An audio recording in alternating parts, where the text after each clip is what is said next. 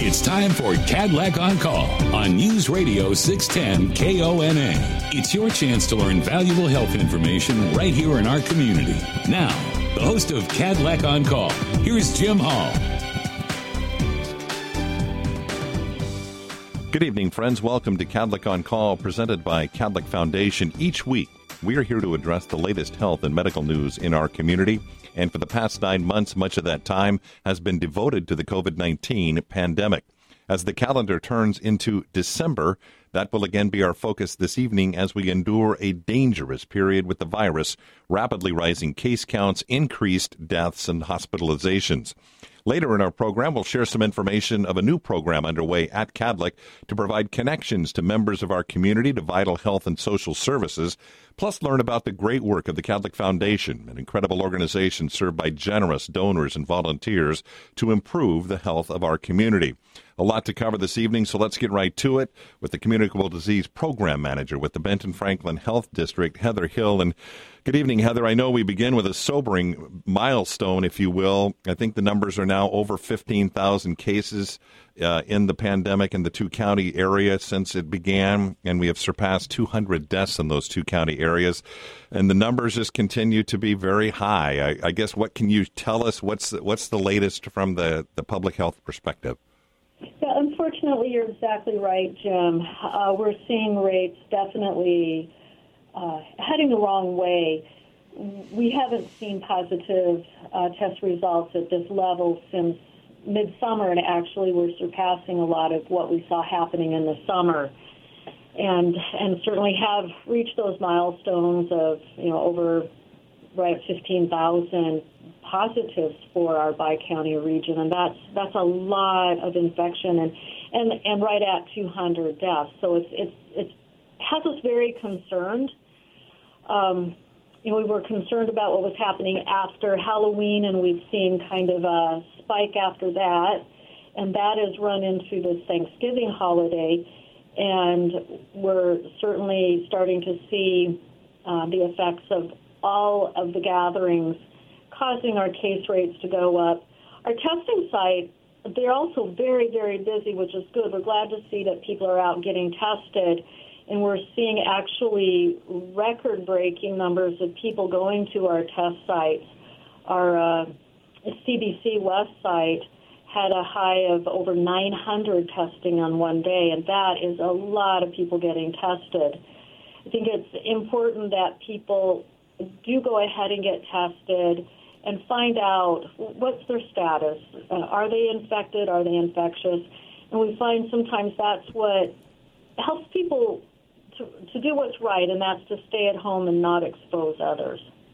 I know one of the key pieces of advice we've been talking about for months now is, the masks, the social distancing, and the limited in the size of the gatherings. The masking seems to be working.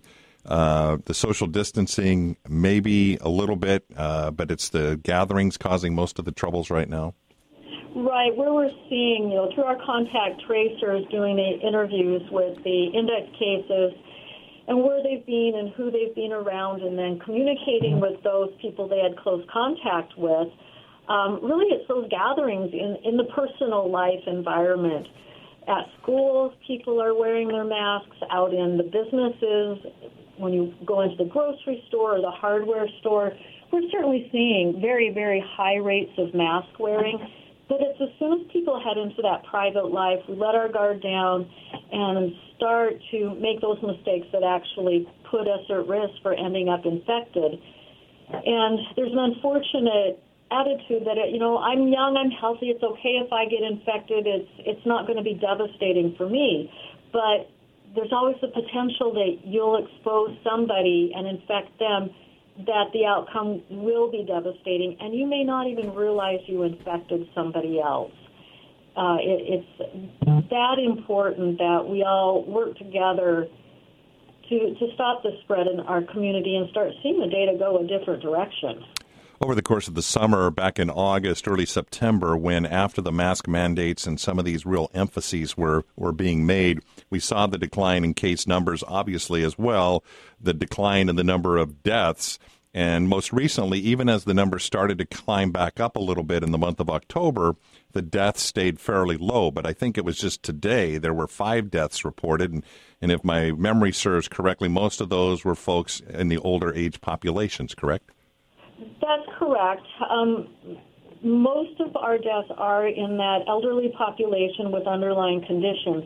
But we also recently had to, unfortunately, announce that there was an adolescent death in our community related to COVID. And it's the third one in the state of Washington to have an adolescent die. And I think that's just another reminder to us that it doesn't matter what age you are, if you have underlying health conditions, which was certainly the situation in this circumstance. It doesn't matter what age you are. If you have underlying health conditions and you catch COVID, it can certainly be very, very devastating. And that was a very sobering statistic for us to see happen in our community when a young life is lost because of COVID. That's very sad. That's very devastating. And I think it needs to be that reminder to all of us. And, of course, there's the concern, well, what's the risk to our school-age students? And, yes, a person of school age was infected and did die, but that we don't luckily see very often at all. There's just circumstances that led this to a very bad outcome. On that topic of schools, before we take our first break with you, I know the challenge that the schools are facing, from what I understand, is similar to what the hospitals and the healthcare facilities are facing, and that is being able to staff their facilities to meet the needs. Right. We look very closely at what is happening as far as outbreaks, not only in our schools but across our community. And right now, we're following about 48 active outbreaks. But when we look at the school, we're only following 2 school outbreaks. And in those schools, it's not classroom related. It's people who work together, say, in an office or an administrative area. And so what we're honestly seeing right now is people, once again, are catching COVID in their private life, but they happen to work at a school, and therefore there's the potential that they expose, say, the classroom. And so because of that exposure risk, then the classroom has to close down for that 14-day quarantine. There's also the concern with the more staff we have out because they got exposed or got infected in their personal life. Schools are beginning to feel the stress of staff shortages, just like we're hearing the same out of the hospitals. Hospital bed capacity isn't stressed right now. Ventilator status isn't stressed right now, but it's staffing. It's people catching it in their private life, and now I can't go to work. So here we go. 1 minute before we take this break, if you would, it all boils back down to this message. If you want to keep the schools open, if you want the businesses to be able to open, especially at this time of the year, we're seeing it. We're right in the middle of it. We have to do our part. Right. And, masking isn't really about controlling people. You need to look at it as masking is about controlling an infection. We're controlling a virus. And we're trying to keep control of it so that we can get back to a little bit more life as normal. We're visiting with Heather Hill with the Benton Franklin Health District. We have one more segment of Heather's time to share with us. When we come back, we're going to talk a little bit about the vaccines that are on the horizon, maybe some promising news in that regard. We'll do that after this. You're listening to Cadillac On Call on 610 KONA. This program provides general information only. Any comments or information presented are strictly for educational purposes. Cadillac and 610 KONA do not endorse any of the suggestions made by the presenter or callers. Now back to Cadillac On Call. Once again, Jim Hall. Continuing our discussion with Heather Hill from the Benton Franklin Health District. And Heather, if we could, let's maybe move into the subject of vaccines. And I know at Kadlec it's interesting that we're seeing, obviously, the work that's gone on around the clock taking care of a rising number of COVID hospitalized patients. But there's also a fair amount of work going on, I know, in our world on preparing for the vaccines when they arrive. And what can you share from a public health standpoint on what you know and when we might start to see the vaccinations and how that all unfolds? Sure, Jim. We are working with the Washington State Department of Health, having regular meetings, staying on top of exactly what kind of information is coming out of the Center for Disease Control so that we have our plan in place and we're ready to roll with this vaccine in our community as soon as it arrives. What we know now is the CDC Advisory Committee did approve Phase 1A of the vaccine allocation framework. And what that means is we expect to see things start to roll out, vaccines start to roll out to our communities as soon as it's available. But we also realize that Washington State is expected to get about 62,000 doses in the first allocation. And those doses are supposed to go out to a very select population first. And that's going to be our frontline hospital workers, which includes anybody who works in a hospital, not just the nurses, the doctors, but all the other ancillary staff that are putting themselves at risk being in an acute care facility. And the other group that will have be offered this vaccine first is our EMT and paramedic, our EMS community. We know that they're working in a very high-risk environment, taking care of us in emergency situations, so they are in the first phase. And then the last group in the first phase are our residents of our long-term care facilities. Throughout this pandemic, we've seen just how high-risk they are living in a communal setting. The vast majority have underlying health conditions, and so they will be offered the vaccine in that early phase. Then once vaccine supply starts to pick up, then it will move into some of the other categories, and finally we're still thinking spring to early summer, that it will be available for the general public. So we're seeing vaccine really close, and it's in sight, but we can't let our guard down and just wait for the vaccine to arrive, because it's not going to come in great enough numbers that anybody who wants it can have it. That's why we still need to keep those other tools in our toolbox, and that's wearing masks, social distancing, and washing hands. And if we could, I was going to touch on that point. You said it's prioritized based on those closest and most at risk, the first responder community, the frontline healthcare workers, and the long-term health community. So obviously it's a limited supply. And the other complicating factor is these are 2-dose vaccines, correct? Right. That's absolutely correct. The Pfizer vaccine is a 2-dose, roughly 3 weeks apart. And the Moderna is going to be about 4 weeks you can get your second dose. And so as we're rolling vaccine out into the community, people need to keep in mind which vaccine you had, because when you get your second dose, you have to get the exact same product. You can't interchange these. So that will be a little bit of a challenge. And there's also some storage concerns where the Pfizer requires that super cold environment.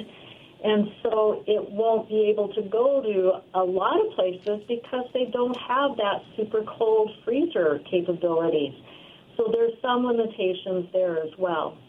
And what you're saying is the fact that because it's being rolled out in limited supply to begin with, the general public, our listening audience for the most part, most likely wouldn't be on that priority list till probably second quarter, perhaps third quarter of 2021? Yeah, that's correct. As more vaccine is made available, then we'll be able to phase in other people within our community.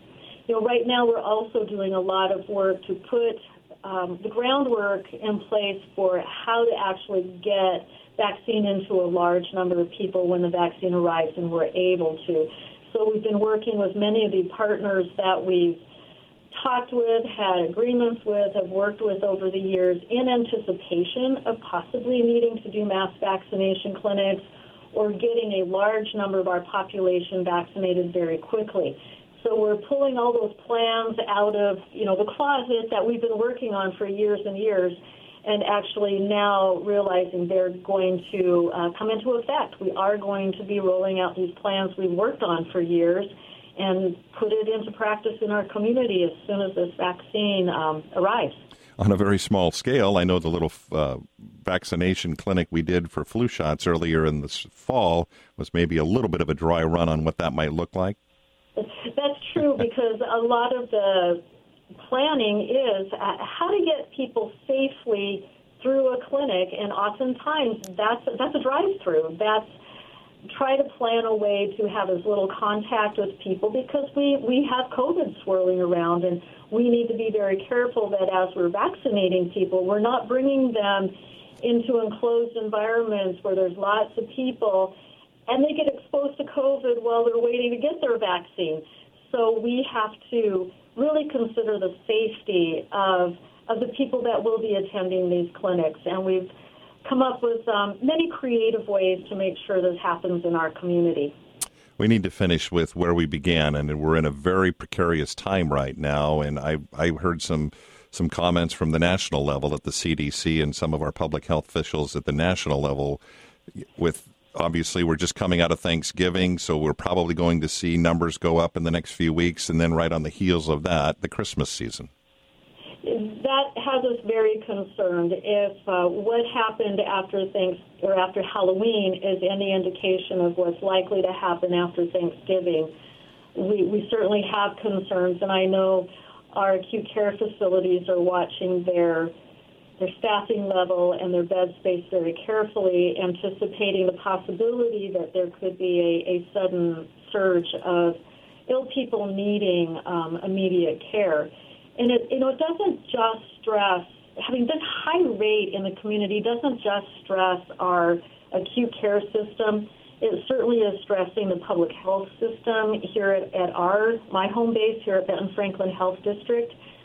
It's been an amazing thing to watch, this many people pulling together to help the community, but it's also stressing our public health infrastructure, and we're realizing many of the data collection software and places we usually report things are not able to handle the large number of pieces of data we're trying to put into it.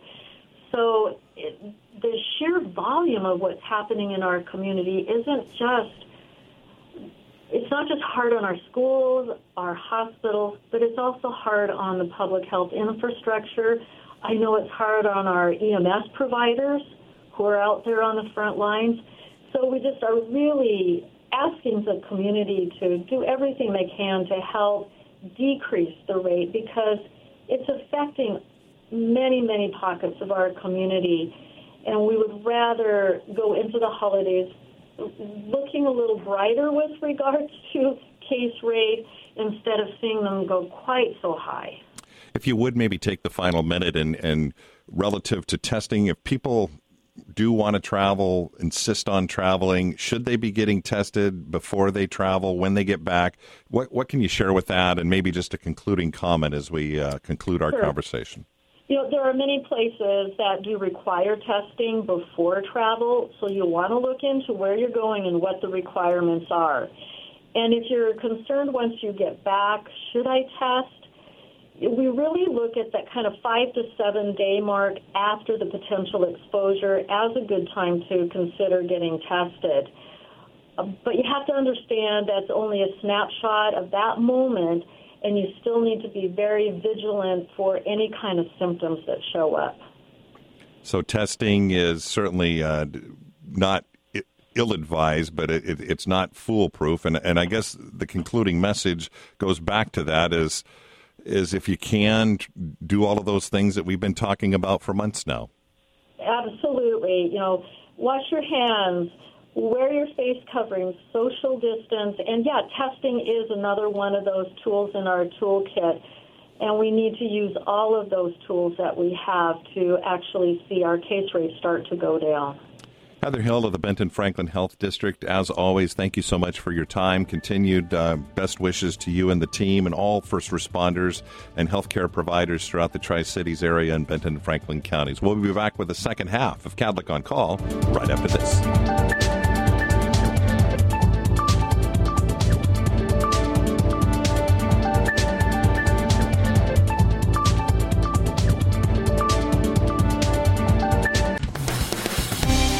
Listening to Kadlec on Call on 610 KONA. This program is not a substitute for direct consultation with your own healthcare provider. Always consult your healthcare provider for your specific condition, especially if you have or suspect you may have a medical problem. Now back to Kadlec on Call. Here again, Jim Hall.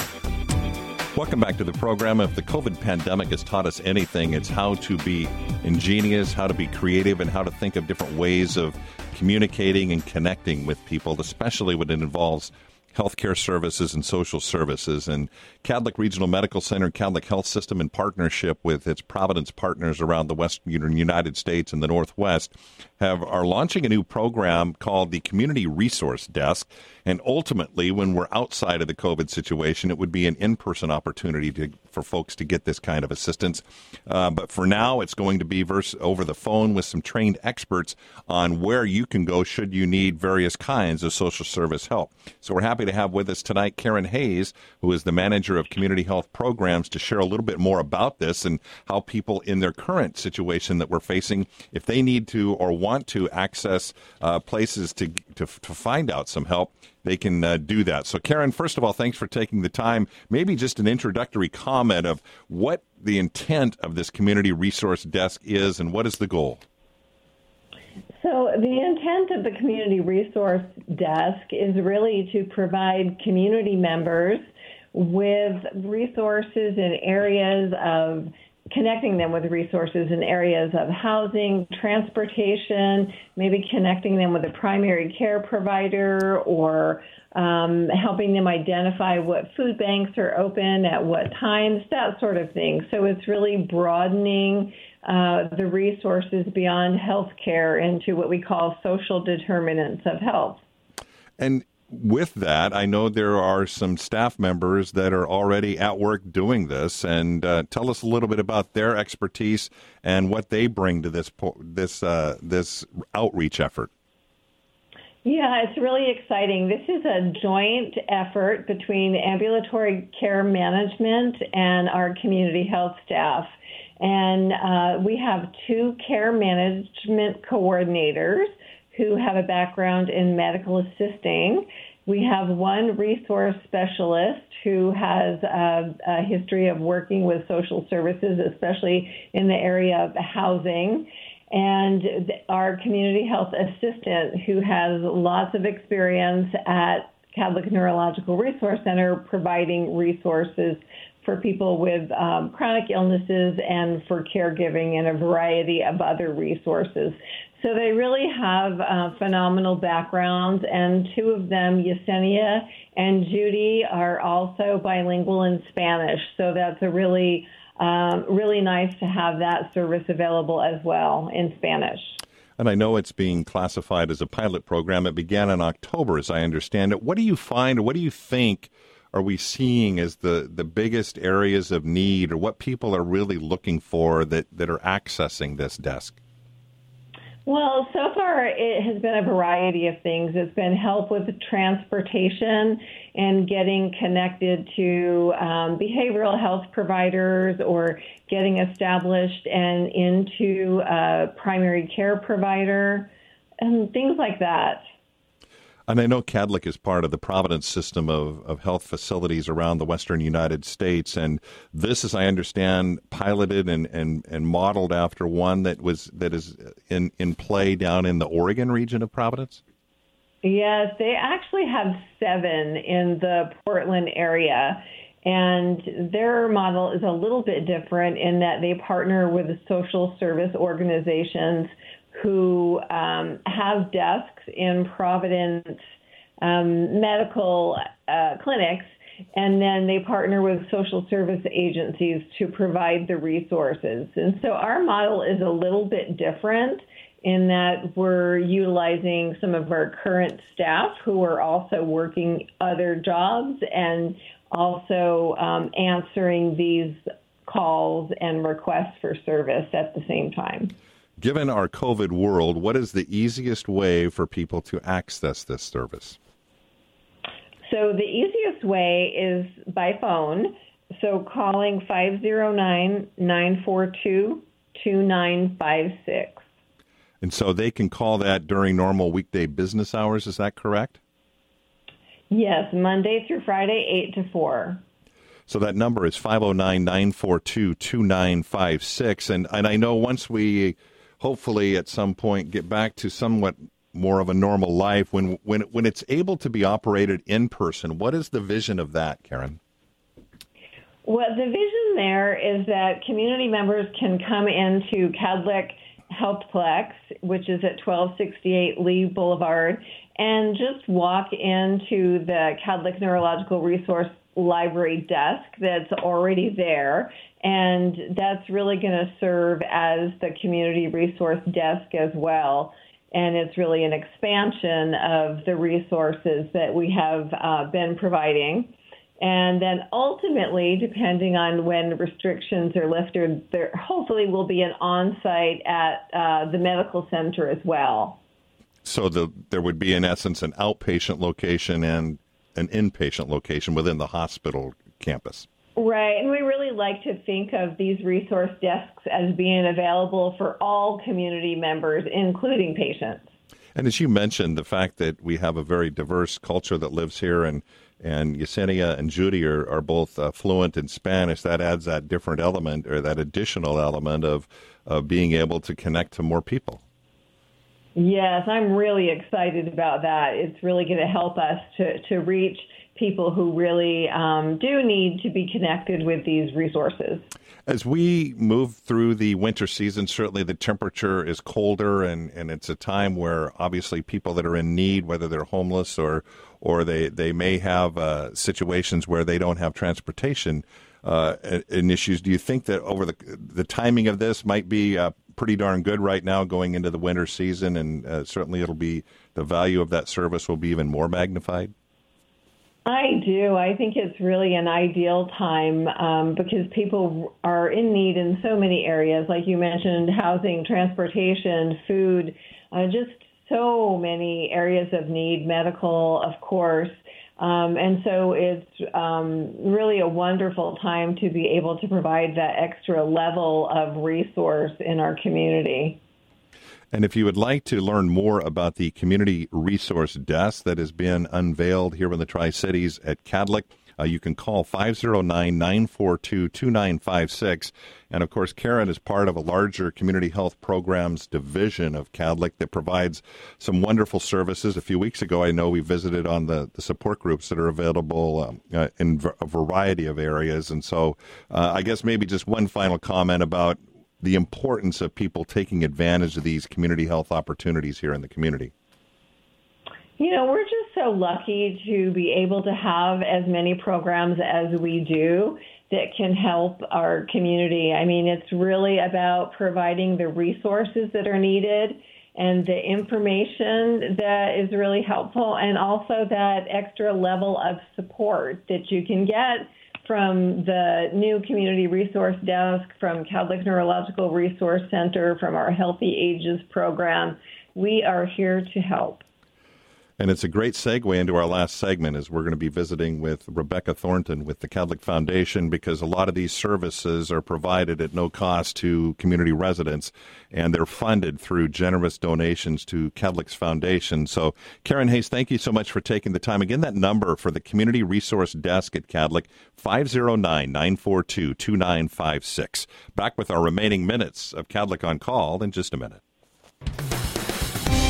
You're listening to Cadillac on Call on 610 KONA. This program provides general information only. Any comments or information presented are strictly for educational purposes. Cadillac and 610 KONA do not endorse any of the suggestions made by the presenter or callers. Now back to Cadillac on Call. Once again, Jim Hall. The amazing healthcare workers at Cadillac facilities around the Tri-Cities are ably supported by some amazing volunteers, both generous in their gifts of time as well as their gifts of financial support. And so we wanted to conclude our program tonight giving a few minutes to representatives from Cadillac's Foundation, and we're with Rebecca Thornton, who is the manager of foundation development at Cadillac. And I wanted Rebecca to come on and talk a little bit about, as we're ending that kind of the end of the year, and certainly with the COVID pandemic, the way the community has responded has just been so gratifying. But I know even in the giving level from financial resources, it's been quite gratifying as well. Talk a little bit about that, if you would, Rebecca. Hi, Jim. Sure. I think it's always a good time to give. And at the end of the year, we know that folks are looking for opportunities to make gifts that can count. Basically, if you're looking for some tax incentives to do that. And we encourage you to always talk to your own tax professionals when you're kind of figuring these things out. But the federal government did sort of make it even more desirable to give directly to charitable organizations through the CARES Act in 2020. So we're really encouraging our folks in the community and those that support Cadillac and healthcare in the community to kind of look at what some of those incentives might be for the end of the year. So it's really exciting. It's kind of the perfect storm of opportunity with everything that's gone on, obviously, with COVID and the increased needs of our medical system overall, and then now these opportunities for donors to really get the most bang for their buck in their contribution for 2020. And if folks were interested in contributing to Cadillac's Foundation, there's a lot of different ways they can do it in an indirect fashion, as far as where it goes into a general fund, or there are various, if they want to allocate it or dedicate it to a specific reason, they can do that too, right? So there are options. Absolutely. Yeah. So this year we really have, as you said, focused on our unrestricted fund, which is really benefits the area of greatest need, which we've seen obviously this year, really allows us to be prepared as an organization to be the most relevant that we can be and to kind of pivot in whatever direction that we need to support our community. But we absolutely appreciate donors that are interested in giving directly to the areas that they feel most passionately about. Obviously, some of the most well-known and kind of best supported funds, I guess you could say, as far as donors' interest and dedication are certainly our pediatric funds that support our pediatric champions and NICU, as well as our oncology and mammography screening funds on our scholarship fund. So we really want to work with our donors in our community to figure out what the best fit for them is. How do we create opportunities for you to really connect with your passion as a donor and make investments and impact where you really want to see it. And you touched on, obviously, the true nature is the gift of giving, and it's so appreciated. But there are also financial benefits to people when they do give in certain ways. Get a little more detail on that, and I want you to talk a little bit about what's called K-Life. Sure. K-Life is a great pooled income fund program that we have at Cadillac. Pooled income funds have been around for a long time and have been used by foundations and charitable organizations as a way to give donors essentially a giving product that they can participate in. Essentially, to sum it up, the foundation, Foundation owns a building essentially, and our donors that contribute to the pooled income fund become investors in that property and receive a 6.4% right now a portion of that back every year. So basically, if you contribute at least $10,000 to the pooled income fund, it can provide you with significantly more current income, part of which is tax-free, potential tax savings for your contribution, and also it gives the opportunity for the medical center to be able to use the money right away. So essentially to kind of compare it to some other things, and again, I am not a tax professional, so I really encourage folks to reach out to their financial advisors and tax professionals for more of the technical information. But basically, if you have a maturing CD or other kind of lump sum that you want to receive a larger percentage or interest back from, if you contribute part of that to K-Life, as I said, it pays you back an annual minimum of 6.4% to the amount contributed. There's also inflation protection in that because each year the amount paid out will increase by a CPI adjustment of up to 1.5%. Another further benefit is that approximately 20% of the income received from K-Life will be tax-free. So if you are looking to give a $10,000 gift or more, if you can do that, and you're over 60, you can give to K-Life, and that provides you some income back. And it's an awesome opportunity as well, because just like any other gift to the foundation, you're able to designate that where you kind of feel most drawn to in our programming. These can also be gifts of appreciated stock. It can be gifts of property. There's lots of options with K-Life, and we've got a great CPA who can help to work through that as well if you have more questions.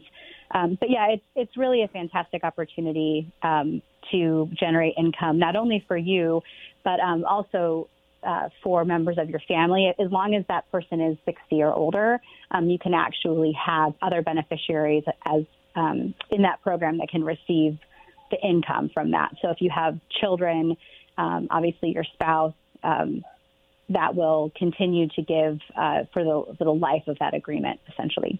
So it's the K-Life Pooled Income Fund, and if you'd like more information, you can visit kadlec.org/foundation or call 509-942-2661. If you would, Rebecca, I'd just like you to take maybe 30 seconds to, from a giving standpoint, from what you have seen in your role with the foundation at Kadlec, what is your perspective that you've witnessed during this pandemic? I guess that maybe people can latch on to and realize that we're in a wonderful community.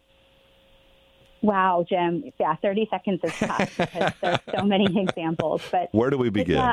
Yeah, right. I mean, I think that really it's a reminder to us all that health is this great equalizer.